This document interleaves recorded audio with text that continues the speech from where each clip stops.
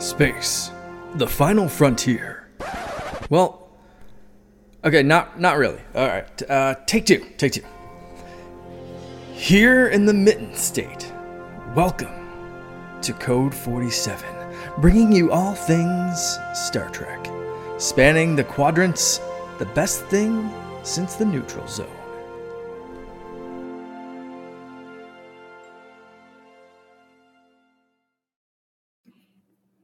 Holy cow! Back again, and in this time in full uniform. What you think so about much extra uniform? I am in a full uniform. We put Katie in the jacket from the guy from David Byrne of Talking Heads fame. Watching the days go. You know what? That's probably a reference wherever your kids' head. I should probably stop doing that. All my pop culture references are easily older than Katie, so I should really knock it off. But anyway, hey, we're back. This is episode 83 of the Code 47 podcast on the Secret Friends Unite podcasting network. Quick plug for the network. You can find all of our shows by subscribing to the Secret Friends Unite podcast feed on the podcast streamer of your choice. You get this great program where we talk about Star Trek. You also get Secret Friends Unite Prime. Todd Oxford and myself for the last 9 years talking about geek stuff, being your guide to the geek side, video games with co-op mode, and Star Wars with the Holocron Chronicles. All right, plug over.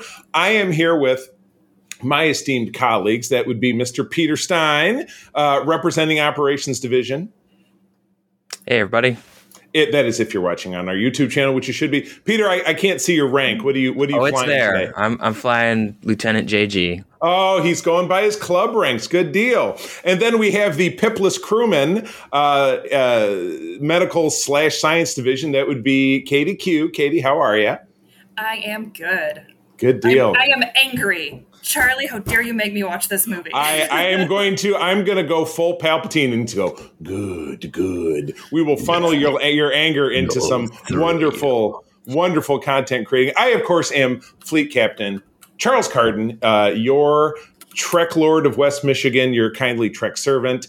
And we're going to talk about some Star Trek today. We not only have 2 great episodes of Lower Decks to reflect upon, but we're also going to, and the reason that Peter suggested we all get into uniform, Peter and I had our own Nemesis uniforms, and we cobbled together what you see Katie wearing, including the comically gigantic jacket she's wearing. This is why I can never buy a cosplay outfit off the shelf. I know. Well, it really works that you're sitting in a chair and don't have to move that much. So that part of it is absolutely perfect. But eventually, if we find something for you, we'll get it over to Mia, who's our club seamstress, and she can help out. She's the one who did the amazing job on my Strange New Worlds cosplay. Like that. So when we finally are able to release photos of that, you will see me as a brunette and rocking my Una Chin Riley cosplay. We're also really looking forward to, assuming that we're all at Grand Rapids Comic-Con next month, having the 3 of us together in a photo booth and doing some nice promo shots potentially for this podcast. So we will see more news on that. But anyway, don't want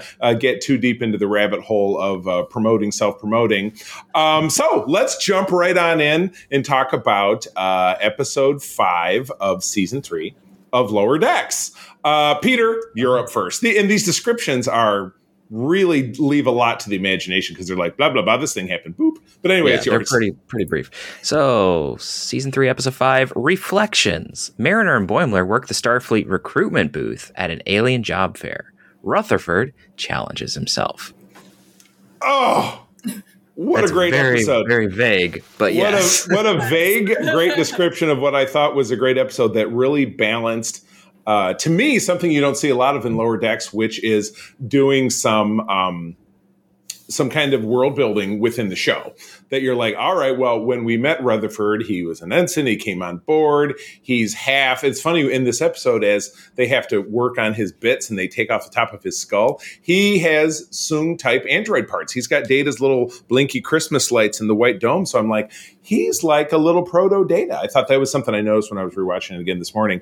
But it was really cool. Yeah, he's having malfunctions, and so he starts having memories and stuff. And that was great. And it was certainly a little bit more serious, but gave us a lot of cute little Easter eggs in that we got to see the cadet uniform that you saw featured in DS9, although that little costuming error, his undershirt should have been the kind of the gray under.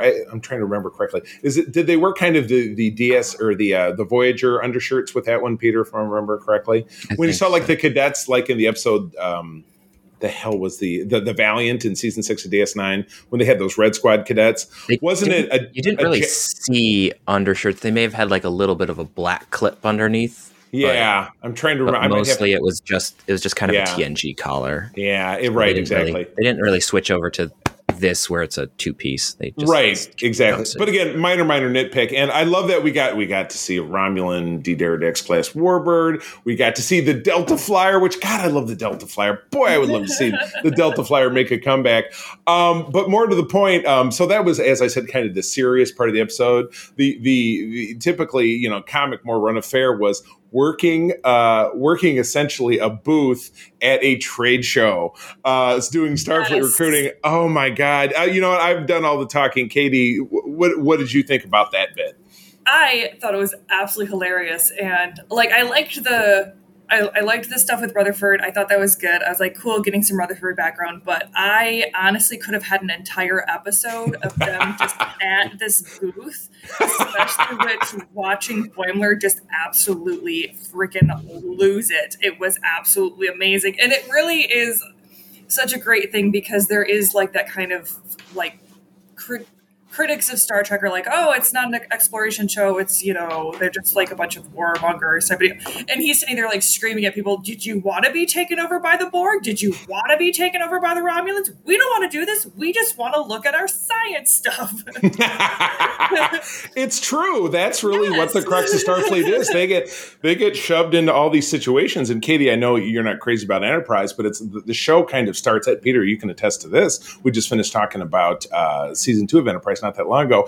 They go out there in that first episode, they're like, DDD, space exploration, and immediately run into more hostile aliens, pissing people off. So everybody wants to kill them. That's just the way stuff is. It's not like they can say, well, we're just going to go back to Earth, and I guess we shouldn't be out here. How many times has Kirk, Picard, Janeway, Cisco, they drop out of warp, someone shows up and like, we are from the United Federation of Planets on a peaceful mission of exploration, and then someone starts shooting. Exactly. It's kind of how it works. But I also thought it was funny how it's like, hey, let's have a Constellation class on here, even though that's probably not in service anymore. Oh, right. Yeah. On the table. The original Stargazer. And then they had a table of pads. So that is a great design. Just the one that, because Starfleet International, SFI, who is the greater organization of which Grant Petoskey, our chapter, is a part of, they have their own logo and material. And that's all fine and good. But when we do our shows, like we're going to be doing, as I said, Grand Rapids Comic-Con next month in November, the How to Halloween in Lansing a little bit later on here in October, we do more stuff promoting our chapter, but we don't have a pop-up tent thing happening, even though that would be super cool because we do stuff inside. There is a show in the state over in Monroe, Michigan called the Monroe Pop Fest. It's usually in September. We passed on it this year because April and I didn't own a pop-up canopy. We just actually bought one for this toy show that we worked here in Grand Rapids locally yesterday. So how fun would it be if I could, through Vistaprint or something, get that, Starfleet and then get just a straight up Starfleet tablecloth and just have if Paramount is on their, franchising game, on their marketing game, they'll start making. I mean, it tends. Holy cow, we're having a rough day. We got dumped twice with this audio. So we're going to jump forward to episode 6 and hope it doesn't happen again. So fingers crossed. There might be a weird moment in the audio where I did upload me and I'm just by myself going, so hey guys, everybody was kicked and now I'm alone on the bridge. Oh my gosh, yes. Mine didn't. Yeah, you're right. We'll see. We'll see if that turns up. Okay, so episode 6 is yours, Katie. Let's get everybody fingers crossed. Fingers crossed. All right. Episode 6 is All Here, Trust Nothing. The Cerritos crew unexpectedly spends a day on Deep Space Nine.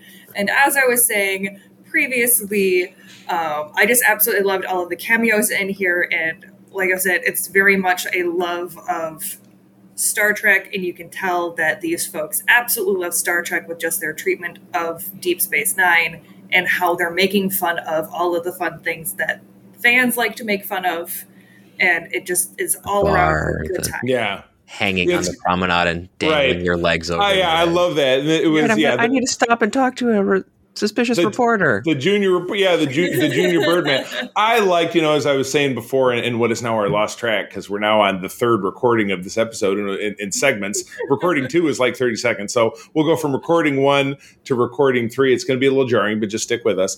But I was saying I loved Shax with Kira. And the fact that they were you said, well, they were kind of reverse.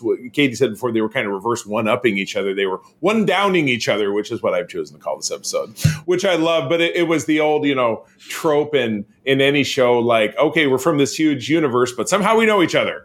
But they did well with that. They were both in the Resistance, and they kind of cobbled that together. And I think that was pretty sweet. But it was fun, and it felt like kind of gave me shades of, Quark scamming, or like, do you remember that episode? What was it? Katie, we talked about in DS9 in season 2. It was the one with the guy, he was also in El-Ori, and it was Chris Sarandon, the actor. Oh yeah, with the good luck. Yeah. It looked, that's what the device looked like that they checked at Quark's replicator to make it shut down. That originally when the guy opened the jacket, I was like, oh no, it's not one of those, is it? What were they, kind of luck machines or whatever it is? Yeah, although it was very much, again, I feel like they did that kind of on purpose, because it was kind of playing to that absurdity of all of the stuff that happened at Quarks and DS9 and all of the weird illusionaries. Yeah. And then the B story of this, which flowed really nicely into the A story, was the as we found out, a fake Orion bro who they bump into the bar at Quarks. Plus, I love it. We haven't even talked about how the fact that Quarks is now like it's like franchise with gift shops. It's like TGI McFriday or TGI McScratchies, to use a Simpsons reference. But it's like it's Applebee's basically. It's the Star Trek Applebee's, now changing the name of the episode to Star Trek's Applebee's. And I mean, that's absolutely fantastic. And it's perfect. I would actually say it's more of a Cracker Barrel, because the Cracker Barrel is the one with the gift shop and like all of the tchotchkes in the front. Star Trek Cracker Barrel it is. And of course I spelled it wrong, but thank God for spell correct.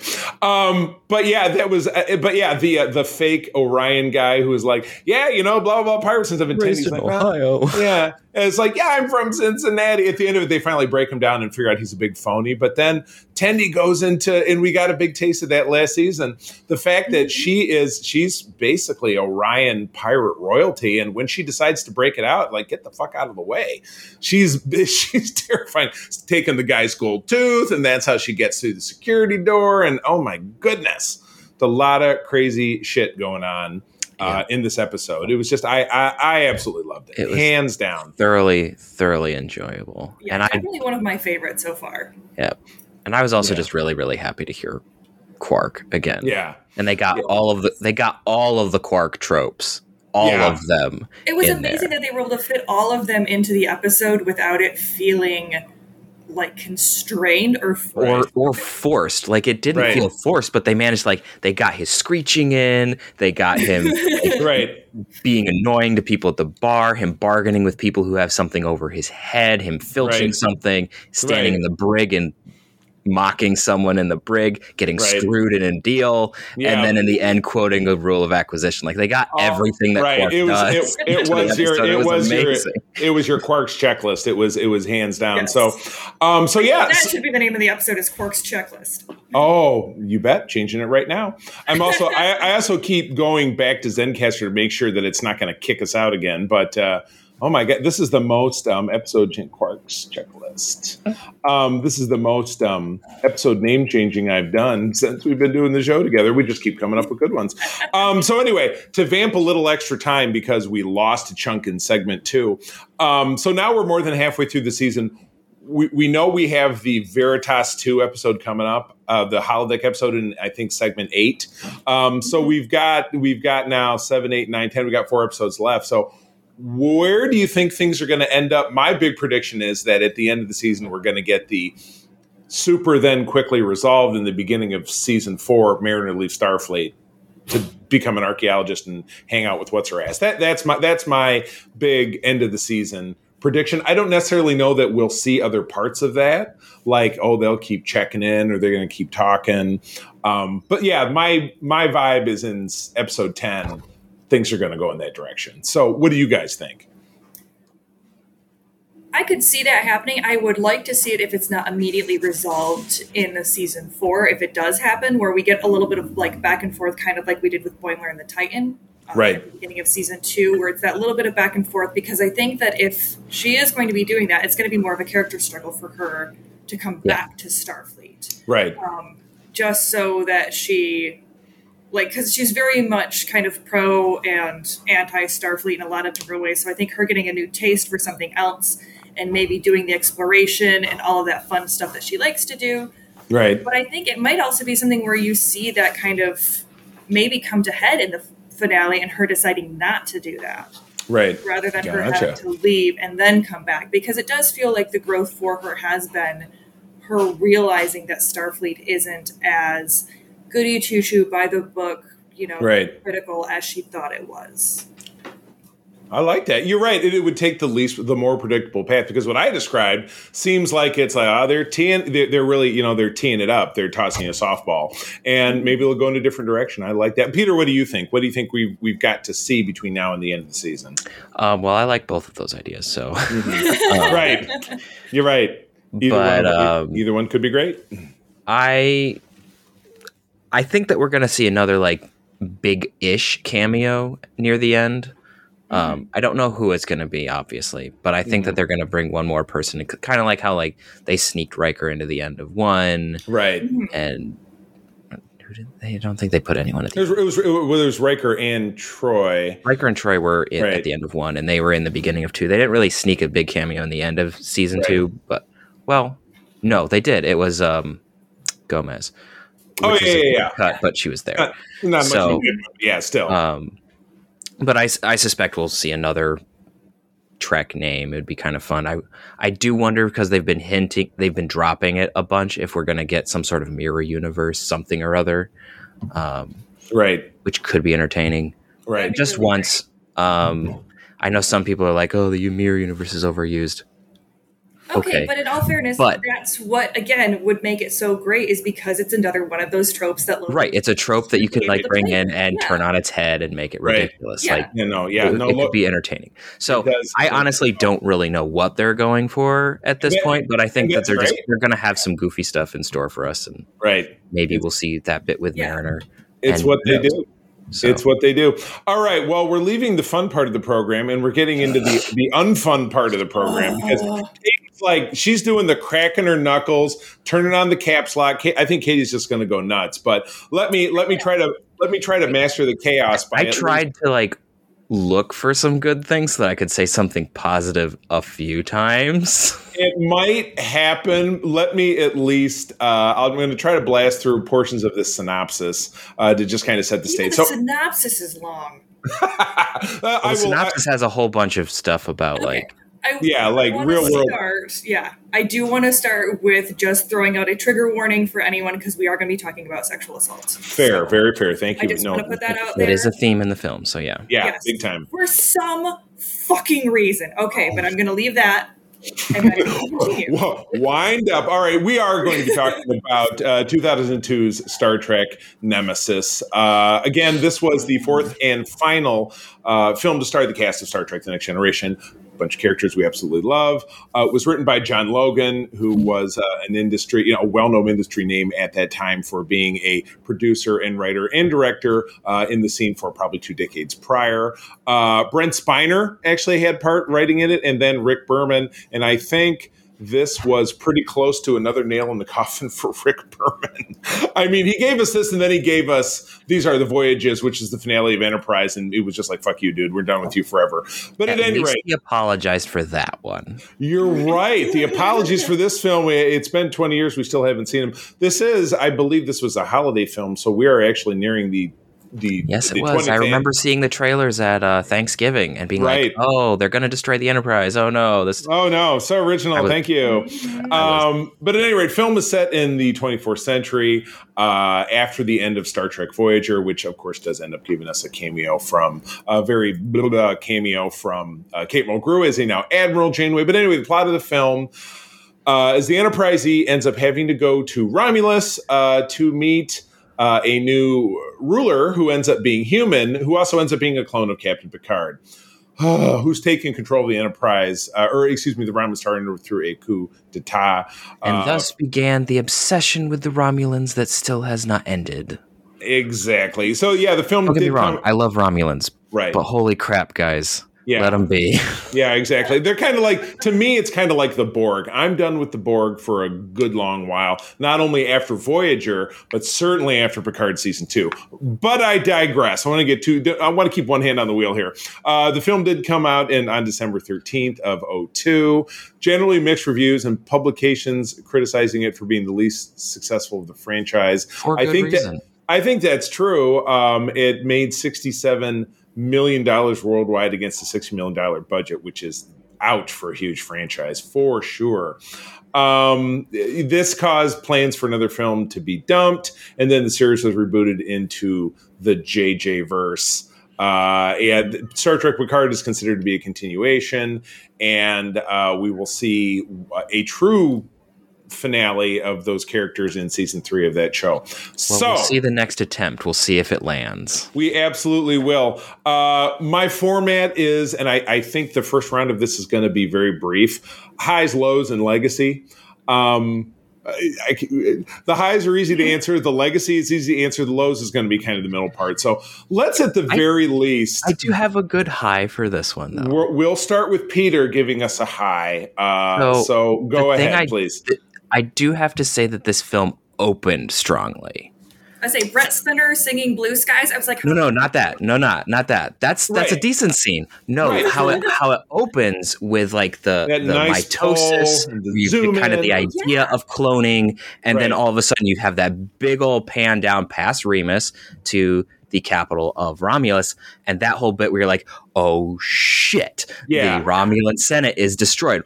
What the hell is going to happen? One of the best cold opens outside of Praxis and Star Trek Borg 6. dream Yeah, right. sequence in First Contact. Like Right. this, Very like, strong. This Out is the a gate, you're like, fantastic opening sequence. yeah. And then it begins to go downhill. Right, and like you said, transitions into the wedding. The wedding's good too. Yeah, we get. I would say you Something get that we've been waiting for for instance, series start. Like for 15 years. I mean, you get some nice interplay and humor. You get a cameo from Whoopi Goldberg as Guinan, where 23 is my limit talking about marriages, which is hilarious.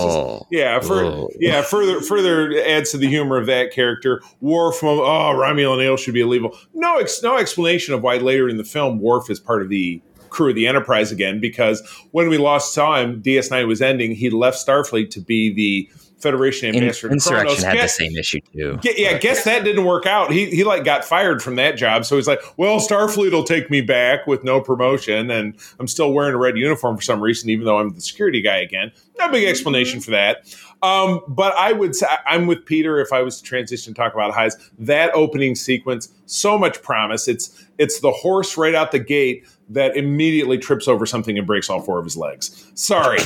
Sorry to pick on horses. Sorry to make the glue factory analogy, but that is really where things go very quickly. But I love the singing, and once we leave Earth and we're on the ship, I think we're in bad shape. So, Katie, do you have anything? I mean, honestly, I think positive if I could just say one more thing. Okay, one more. Dial it back. I think that honestly, the film really starts to trip up after you meet Shinzon. Like before that, I mean, the B plot with B4 is still kind of a dumpster, but like the lead up to that is still kind of okay. We're like, okay, we're leading up. There might be something interesting, but then once you get to Shinzon, that's when it drops, I think. Right. He's a clone, and he's dying, and he needs your DNA, but he's also crazy. The scope of, undiscovered country levels of galactic import, and then shrink it down to a personal vendetta. And that's really where at least the A plot flops. Right. me. True. Yeah. All right, Katie. Something good, and if you don't have it, you don't have it. But go for it. Oh no, and I would totally agree. Like I got through the wedding scene, and I was honestly confused as to why. I was like, if this movie just keeps with this kind of Star Trek TNG feel, like I don't see what the problem is. This seems like it's just kind of good fun antics. Good, clean fun. Now, had you not seen the film before, or you just didn't remember?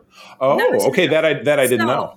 I was expecting, because everybody's like, oh my gosh, Nemesis is horrible. Bad, yeah. So I was expecting an absolute dumpster fire, and so watching it, I honestly it was definitely I was surprised to see Tom Hardy, and I was like, Yeah, that put his career in the dumpster for a while. Yeah. It's kind of sad. I didn't think he did a bad job, honestly. No, he didn't. He did a fine job. Good. And I thought that the A and B plot, while they definitely faltered in a lot of places, there was that duality that TNG was kind of known for, of showing you have Data and B4 as dual characters that completely identical except for in memory. So Data implants his memories to try to make them. And then there's that whole conversation between Data and Geordi of, well, what makes him an individual? And are you making him yourself by giving him your memories? Mm-hmm. Then you have the opposite going on with, Picard and Shinzon of, we have the exact same DNA. It's just our experiences that have made us different. So how different are we?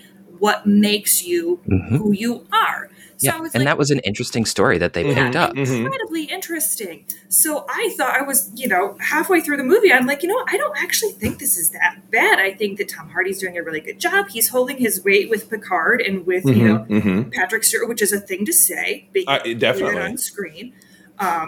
And then we got to my low. Okay, and Katie, we'll flip the script and we'll do it in reverse. We'll go you, Peter, me. Because I feel like, without a doubt, you have more to say about this than any of us. So please. I have a lot to say about this. Okay. So, this could end up being one of our longest episodes, even though we lost 8 minutes of it. But yeah. Exactly. So please go for it. I'm even going to mute myself.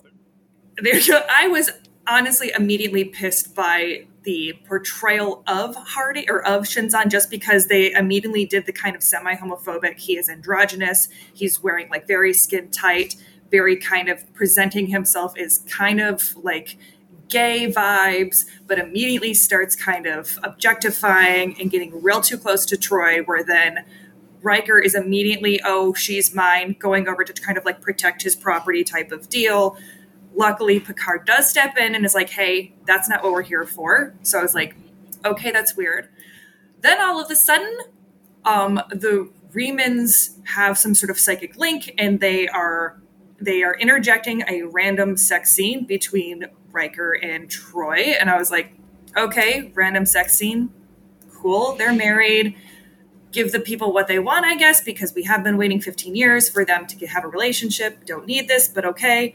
Only to have Shinzon show up halfway through intercourse so that he can sexually assault Troy as she is crying and saying no and trying to put herself out of her own head, completely disassociating, classic sexual assault victim mentality, understandably so.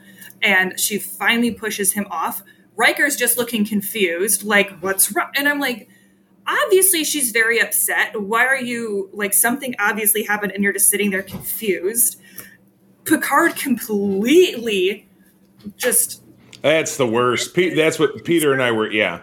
I went ballistic when he was like, no, you're not able to. And even her reasoning, which was, I am a liability, not, I was just sexually assaulted and I need time, because you can tell she is an emotional and mental disaster. Horrible. Which, again, understandably so. And he literally tells her that she needs to subject herself to more assault because he needs her there. I was like, first off, that is not something Picard would do.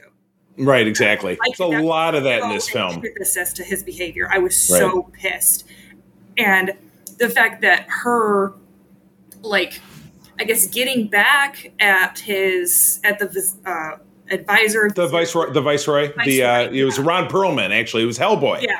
Yeah. So her way of getting back was to relive her trauma and have to reconnect with him, and so she could find out where the ship was, only to have Riker actually be able to get the catharsis of killing him, which, because, obviously, because that guy had assaulted his wife, he's the one who gets to take the victory lap on that. Like, it was, everything about it was just, this is very clearly coming from a male perspective as far as what men think that sexual assault is like and what they think is vindictive and how catharsis would happen. It was just an absolute utter disaster and totally ruined the movie for me, where I was going to come in as an advocate for this movie up until that point, and I was just absolutely floored by it. And then reading Troy's comments as far as the fight that she had to have for her pay and for her availability and just all of her rights on this set also pissed me off. And the fact that they were like, well, we'll just replace you with Seven. I see.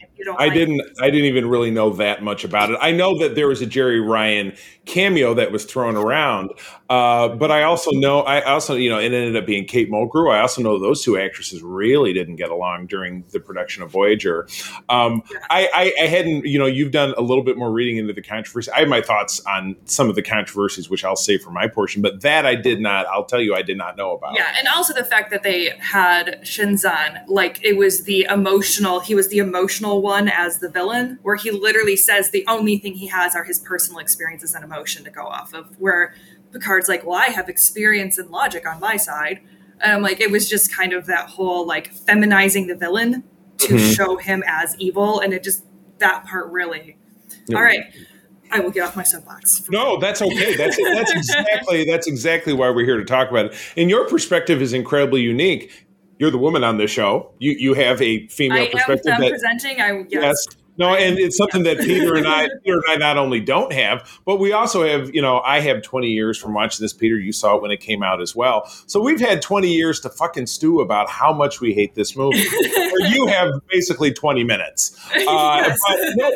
But the way that you're coming out and representing this is invaluable, because us, Peter, and again, I don't necessarily want to speak for you and you're going next, but we basically have our Trek-based nitpicks that potentially overall story, this is shitty, but even you said it best, Picard wouldn't do this. That's not his character. That's what I'm going to speak to after Peter goes, because I have some thoughts about that. Yeah, and there were definitely those moments, their entire interaction with the First Planet, where they just started running and gunning and showing, I'm like, this is not First Contact or Prime Directive at all, right. But I guess that way I was kind of able, I'm like, okay, movie, they want it to be action-packed, okay, whatever. Yeah, fine.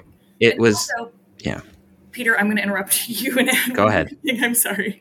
There is a 50% success rate with any of Sung's androids at this point, because the last android they operated besides Data was Lore. So look what he did, leaving the board. Yeah, you have one that is cool and wants to be better for humanity. The other one is a psychopath who wants to. Well, they also have Sung's wife.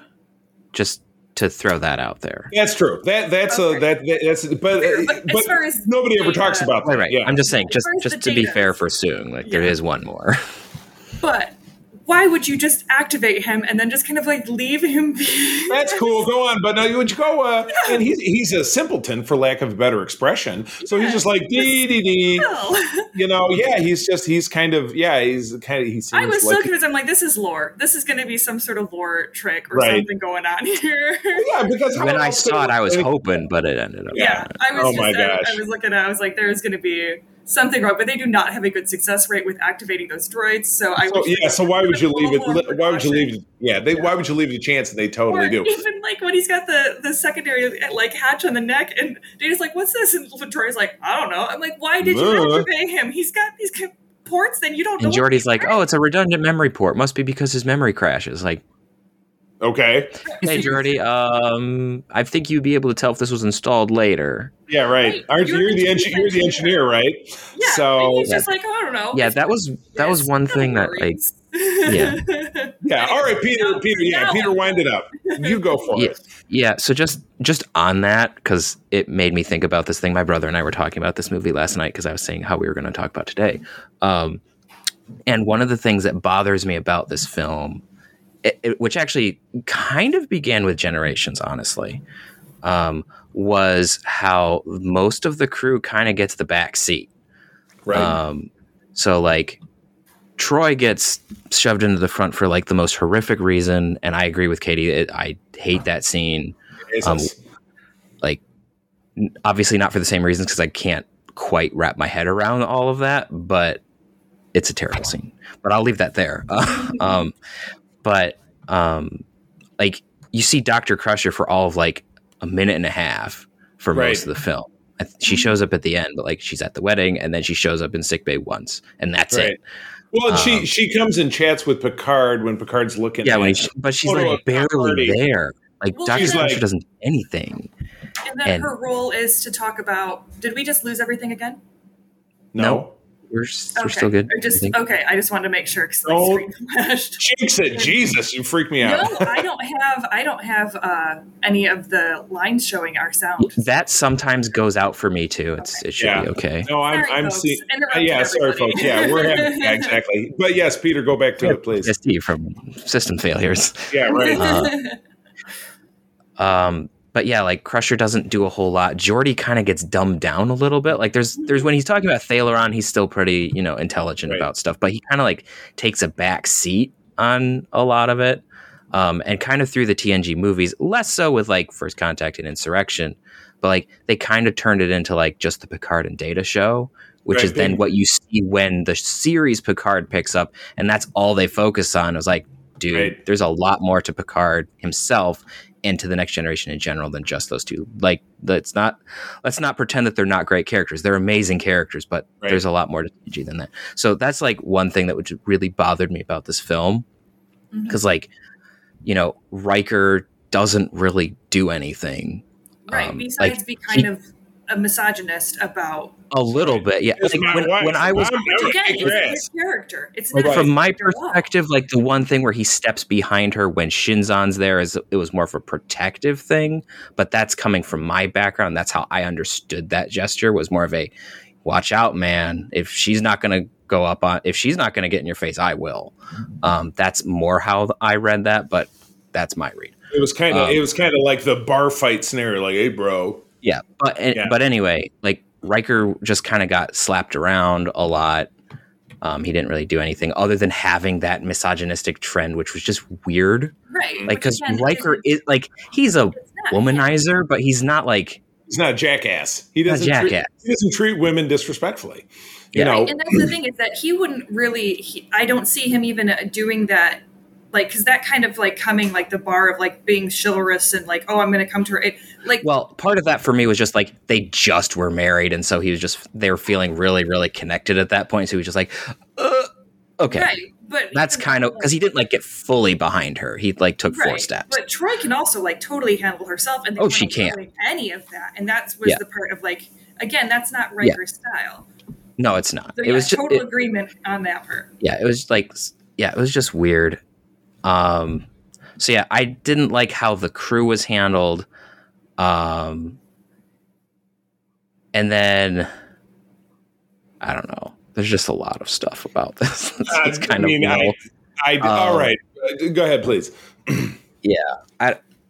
My brain is still percolating. I was just watching it just a little bit ago to try to like look at certain things, and there's just a lot of it comes for me down to how clumsily the analogies were handled. Right. Like, it had the bones of a good, at least a mediocre TNG episode. Right. Yeah. Right. Like it kind of had like a nature versus nurture sort of deal. Like that's kind of what they're getting at. And then all of a sudden it's just like, we keep flip-flopping how we're talking. We basically keep equivocating our terms, and it was, I'm a philosopher, so that was freaking driving me nuts. Oh, yes, I was like, no, you have to, how are you talking? You have to pick how you're talking about, like, come on. Like, I don't know. Am I a mirror? Am I a shadow? Am I an echo? What is it? And Data had like a few good lines of like, the bit that he did in Stellar Cartography with Picard, where he's, I am myself. If B4 had all of my memories, like he would still not be me. And like, well, yeah, obviously you're not the same person. Right. But like outside of like a few gems there, like there's a few like Picard lines or Data lines that are like really, really good. And Shinzon has a couple good ones in there too. Yeah. But like overall, they don't really resolve the conundrum that they create in a way. They just kind of like, it's a thing. And then in the end, they're like, oh, well, B4 might be Data again because he has all the memories. Like, that's not the answer that you should have gone with, first of all, because that goes against what Data was talking about. Right. But then you're just like, well, then Shinzon could have been Jean-Luc, had his experience, had his memories be different. Like, what are you trying to say? Right. And that's part of the frustration for me with this film is it gets that philosophical, that step. It understands that Star Trek likes to do philosophy, and then it's just like, hey, look, we found this cool thing. Splat. Yeah, right. Splat. Yeah, exactly. To that point, too, I almost wonder if it would have been better to have Pulaski on set versus Crusher, because Pulaski was the one who had to deal with Picard's heart failure. Right. Why he had, like, and I felt like that was something that wasn't, like, it's such that was such a critical episode for him in TNG. And there was literally no discussion about it. And there was a lot of ignore. Yeah. There was a lot of ignoring like, of Picard's history. Changed. Right. I'm like, no, let's have some let's hear him lecturing Shinzon as he has lectured so many other people about the, like, you know, ignorance of youth and the you know, bravado that comes with ignorance. Give him a Wesley smackdown, like, which he does, like, and he does those really, like, speech in the first duty is amazing. Just make him do something like that. Right. And there were more than one. He did a great one. And there was an episode in season 6 where the ambassador who dumped all his negative emotions into a vessel, and he picked Troy. And then he gets in and he lectures. Bad episode. But it did give us a good Picard, like, well, you know, you think it's okay because your job is so important that you can just essentially dump all your negative emotions on people because it's convenient and let you do your thing. He's got that great speech thing down. So anyway, let me jump in. I'll give my thoughts and let's bring it back and we'll have a little bit more. So my biggest complaint outside of everything else that's been said, and this has been absolutely great. I apologize to our listeners for the fact that there's a chunk of the show missing. I hope that this whole thing doesn't fall apart because I think we're really doing some great work. But what drives me the most nuts about this film, and I was on another podcast talking about this 2 or 3 years ago. My biggest point was and I couldn't tell you without looking into it very specifically, when Paramount got around to saying, well, you know, we're gonna make a swan song for the next generation, but we want to go in a different direction. We don't want something quite so samey. We need to find something totally different. So let's hand it off to someone who's not associated with the franchise, John Logan. Let's let one of the actors get involved in the writing, which I don't believe from a writing standpoint they did. Now, Patrick Stewart was pretty heavily involved in Insurrection, so it's not something in the writing part. Okay, that I wasn't so much aware of. I have a giant book by Michael Pillar about how it was made. The story was developed by, or was helped with Spiner, but from my understanding, it was mostly written by John Logan. Yeah. Okay. Yeah. And then Berman, of course, is he is the overlord and gave all his blessings. So the most famous bit and kind of where things go wrong for me is that he handed it to somebody who is not at all steepled in the lore. They don't understand the characters, because if you read his Bible, it's like he refers in some of his notes as Geordi being an alien.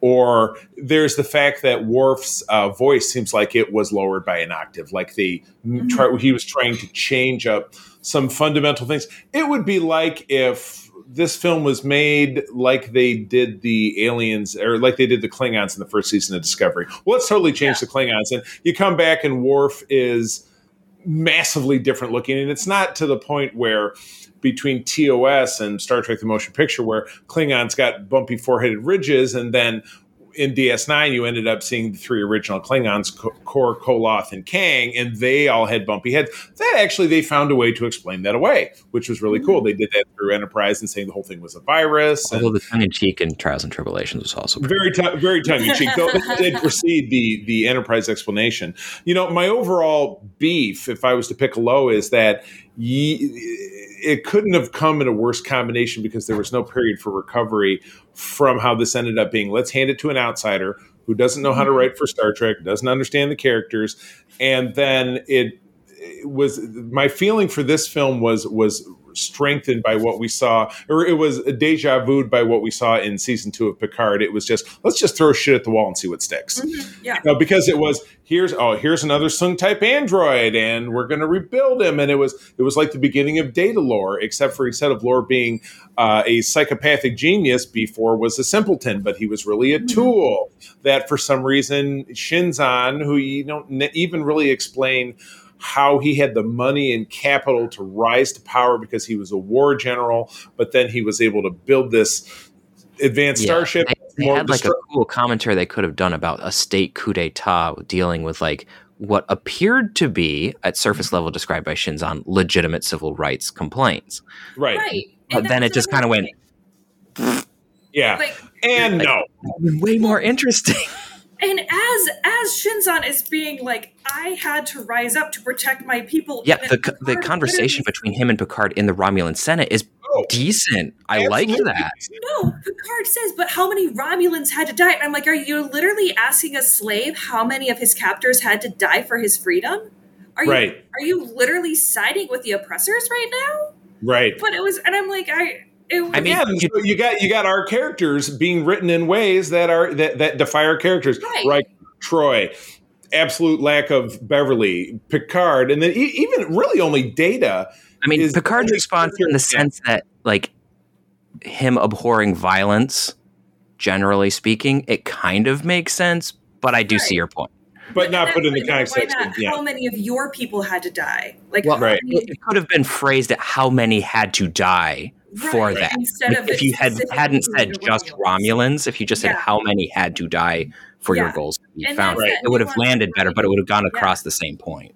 Right, exactly. That's the nuance of writing where it just seemed like he just did not understand what he was trying to do, or was like, no, this guy is bad regardless. Like, we gave him a sad backstory, but he is evil. I'm like, no, if you give him like a nuanced backstory, that means there was some justification at some points, and that's going to taint. And the way they describe the Remans, like they had every justification to do what they did. Absolutely. Which is another nitpick for me, actually, was when this originally came out. I mean, I've always been a canon stickler. Ever since whenever. And me too. It's my scene. I had a copy of the encyclopedia that like I slept with under my pillow. Like I'm that. God, me too. I appreciate about you. But anyway, when they first introduced the Remans, like we always knew that there was Romulus and Remus. It was like, oh, cool reference. But then they're like, oh yeah, and then there's the Remans, and I'm sitting there going like, huh? What? Why haven't we heard of them before? Like, I guess. And then also, like, they're still an offshoot of the Vulcans. You can tell because they have, like, Romulan, like, slight ridge to the forehead. And the psychic powers. And the telepathic abilities, which they've honed. Like, you can tell that they whoever was helping do the world building kind of understood that. But then they kind of didn't. Oh, and then there's the Romulans who are going to, like, enslave their own subcast, kind of, even though they both know where they came from. Like there isn't really in the universe, because of how little time technically has passed and how much technology they had and all that. Like they didn't have like the ignorance and shit like humans can use as an excuse for what happened in the past. Like it doesn't make sense for them to suddenly enslave their own people before, like, because this would have happened before the mutations or adaptations would have happened to live on Remus. Right. It's like, well, how did that doesn't make any sense. You're the same species. You're the same people. And the Romulans themselves, to again dip a little bit deeper into the canon, the Romulans left, their violent offshoot left Vulcan like 2,000 years prior to the Star Trek timeline. Yeah. And then so the Romulans landed on their planet, they started their empire, and their mutations are very slight. They had no mutations in the original series, but they mutated slightly when it came to TNG. But then, yeah, like you said, the Remans, we just threw them in there, and they're totally different looking, and they had their powers were more pronounced. Why? But again, you're right. There's absolutely no. Yeah, it's like I like the idea of it being like some sort of class struggle, but it felt like it needed to be more of to fit with the Romulans. You needed to have more of a clearly xenophobic motivation for it because of what we know about the Romulans.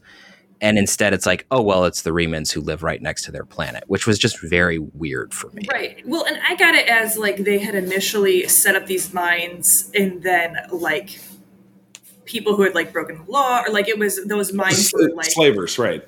Yeah, like it was something, if you did something wrong, you got sent to these mines. Yeah, it was originally like Australia back in the day. Yeah, it like kind of created a caste system for those who were born in the mines and then lived there their entire lives. That's where they started developing these different traits. But also, again, it was one of those where it was like wasn't really explained, and I would have been much more interested in having Shinzon show up as a kind of anti-hero hero to help liberate the Remans and get all of that backstory and everything to show like you are not like who you are set out to be. You are not destined, because he was destined to be a villain. He was destined to destroy Earth.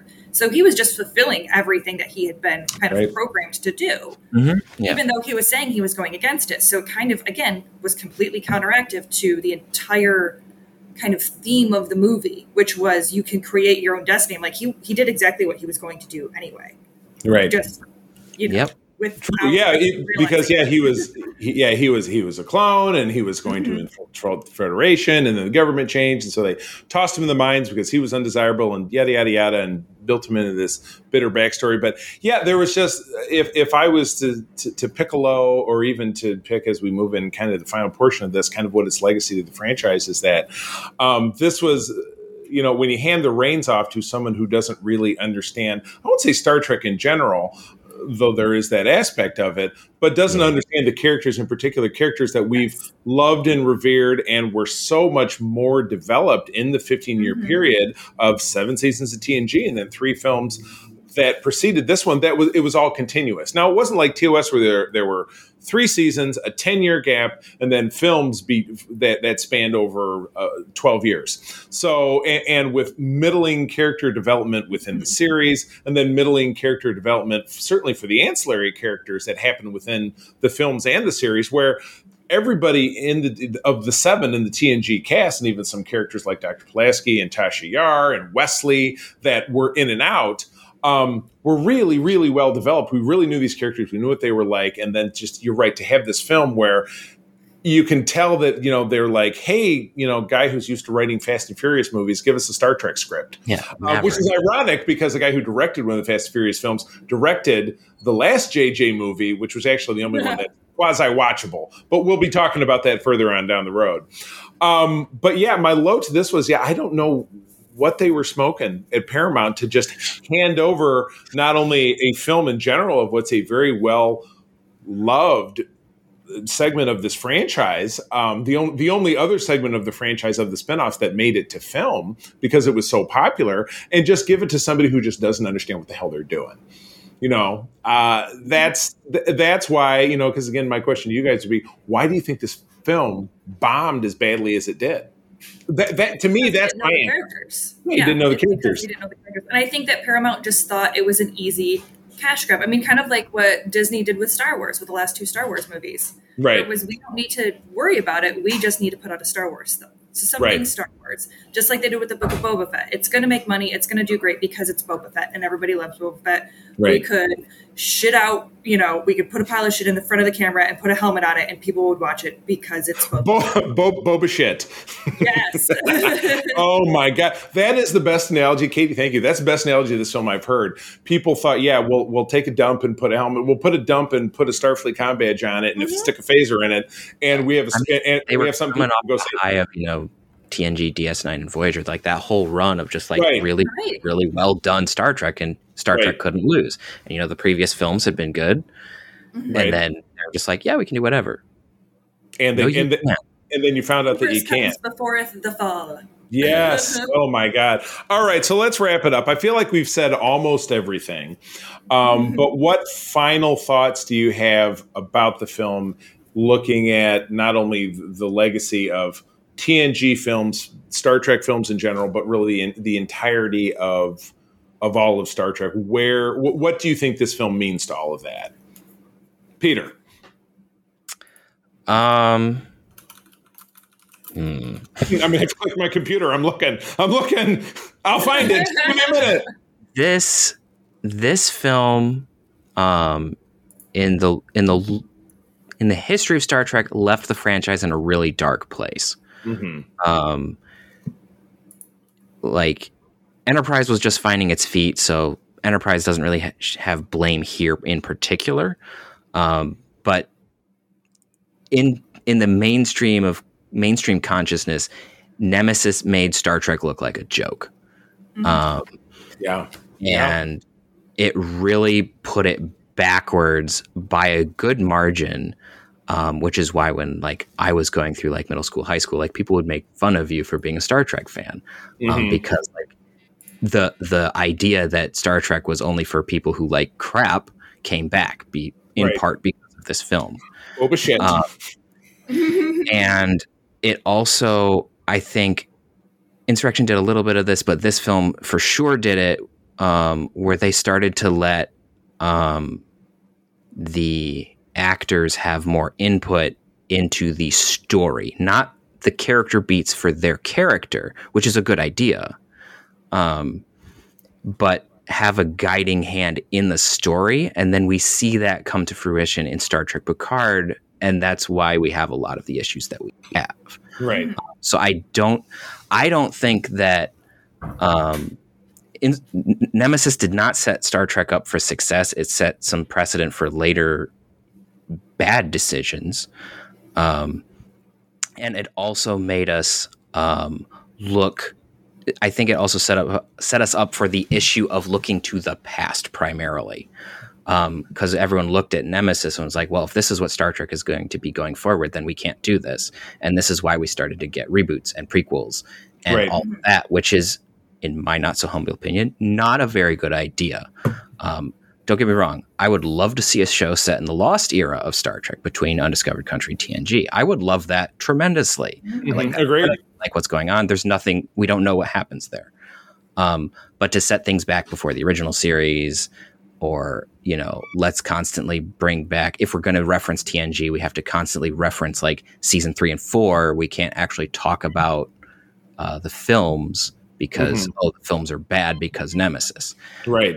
So it really put a bad cap on the end of TNG, which had the most solid series finale of any of the shows. No, I agree. All Good Things is the best finale because it was a love letter to the show.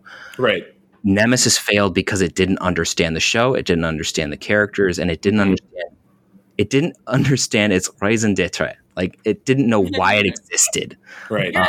And that very philosophical. So that's kind of my like final thoughts. I'm sure I'll have more if you like spark something, but like that's kind of my final thought. That's Peter's Forrest Gump moment. That's all he's got to say about that. Did change the name of the episode to Boba Zap Zap T. Zap Zap T. Because that's perfect. Katie, what is the legacy of this film to the franchise? I would say, if anything, I think to Peter's point, they floundered for a bit because it took them a while to understand why Nemesis failed. Because you had Enterprise come in, and then you had all of these reboots come in, and none of which were a huge success. I mean, I did like the first Star Trek reboot in 2009, that movie. I thought that was kind of fun.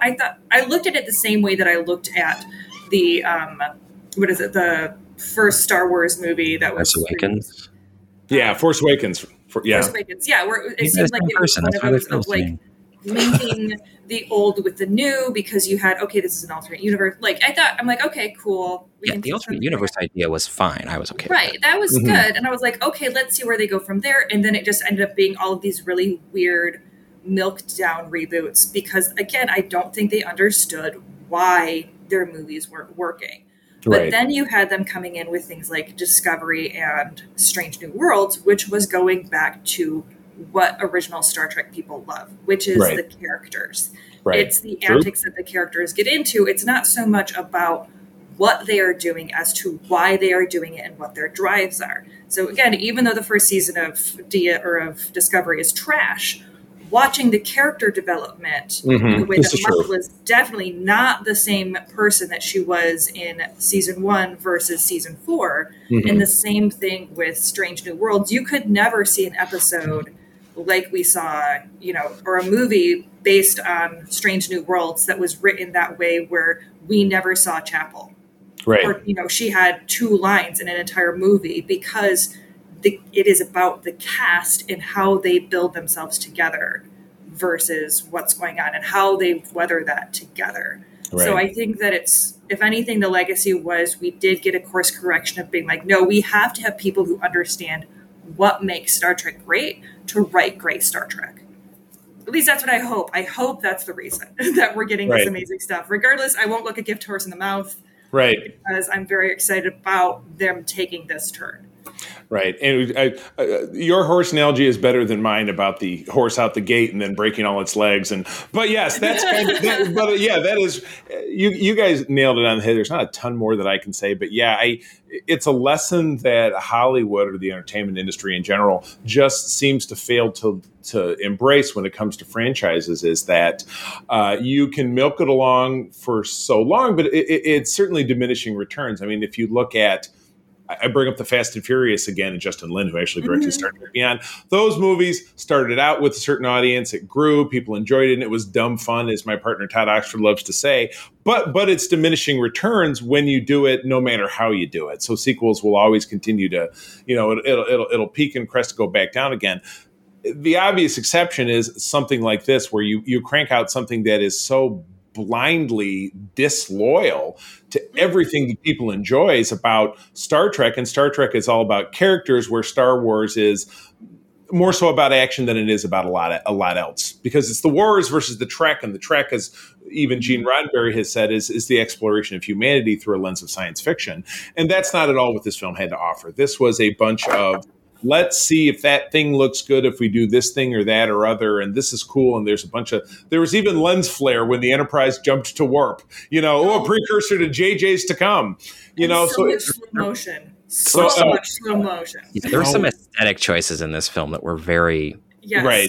Exactly. It's 2 hours long just because there's a half an hour of slow motion.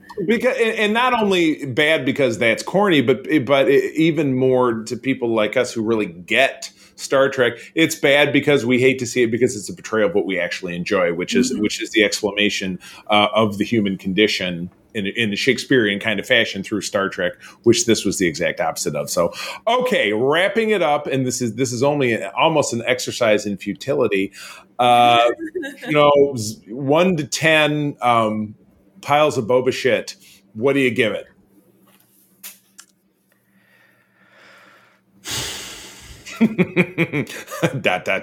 Peter, go ahead. Compared to everything else that I've seen, because if I have to put on a scale, it has to compare to everything else. So we're throwing even like Final Frontier and things in there. Sure. 1 to 13. 13 films. Where do you? Maybe that's a better ranking of the 13 films. So this one would probably be,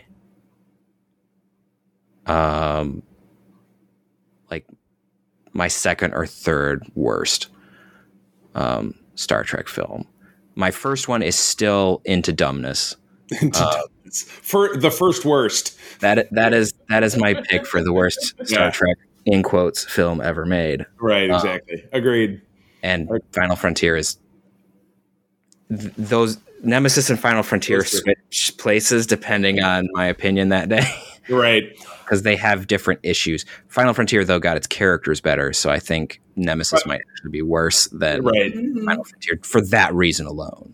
I would have to agree entirely. I think that nails it. Yeah, where Final Frontier is not a great film, it's a much better character study, even though they throw in weird shit like, now Spock has a half-brother, and we've never mentioned it before, but okay. They still found a way in some context to make that work, where the only thing that the three of us can agree on that worked in this film is that the CGI at the beginning was cool, and then it was... The cold open was cool. The rest of it? Yeah. Then you 100% jumped into a flaming dumpster of Boba shit. There you go. So, Katie, anything to add to that thought process as far as where you would rank it of 13? I am of, lesser rank in the Star Trek fandom, where I have not seen all of the movies or remember seeing all of the movies. And again, I don't know, quick sidebar. I don't know if I told you guys this, but when I got these 6 original films in 4K, which we did just recently. I said, April, let's watch one of these and see what it looks like. And I said, which one do you want to do? She's looking over, says, I don't know that I've ever watched Star Trek V. And so we sat and watched Star Trek V because I was shocked because April and I, in the 9 years we've been together, have watched every episode of Star Trek, but still had missed a film. So anyway, that was my quick cipher. Sorry. Yes. But I would say out of the ones that I have seen, this is definitely ranking the lowest, just because of, it doesn't really have, or the kind of quote unquote redeeming factors that it has as far as the bones of the idea of the story that I could maybe find interesting, just were so poorly executed, and its treatment of its characters were so poorly done. And if there's one thing that I am a stickler for, and if you've ever heard me critique any of the Marvel stuff on Strange or on SFU, I don't care how you change the character's story as long as you don't change the character's heart. Right. And that is what they were doing, is they were just deeply changing the core of these characters to shoehorn them into a narrative that did not work for them. Right. To no avail. Yes. I mean, they ultimately, and again, it happens infrequently in the entertainment industry, is that you really did see audience step up and speak with their wallet and say, you know what, this thing is a turd and we're not gonna, the first wave of people like Peter and myself were like, new Star Trek film, woo, walked out of it. Fuck, I'm not going to watch this again unless I have to. Even though I still, I'm such a diehard that I still did, but I knew that it was bad as I was watching it. So they got my money when I bought the DVD, and then I bought the Blu-ray, and then I probably bought the Blu-ray again, and then I bought it on digital. And so, yeah, okay, fine. I know I have a problem. Okay, I know I have a problem. You made it so that I didn't have to buy it on digital because I just watched your digital copy. Oh, there you go. Well, there you go. So we did. We stuck it to the man. All right. Well, that is the end of movie commentary for us.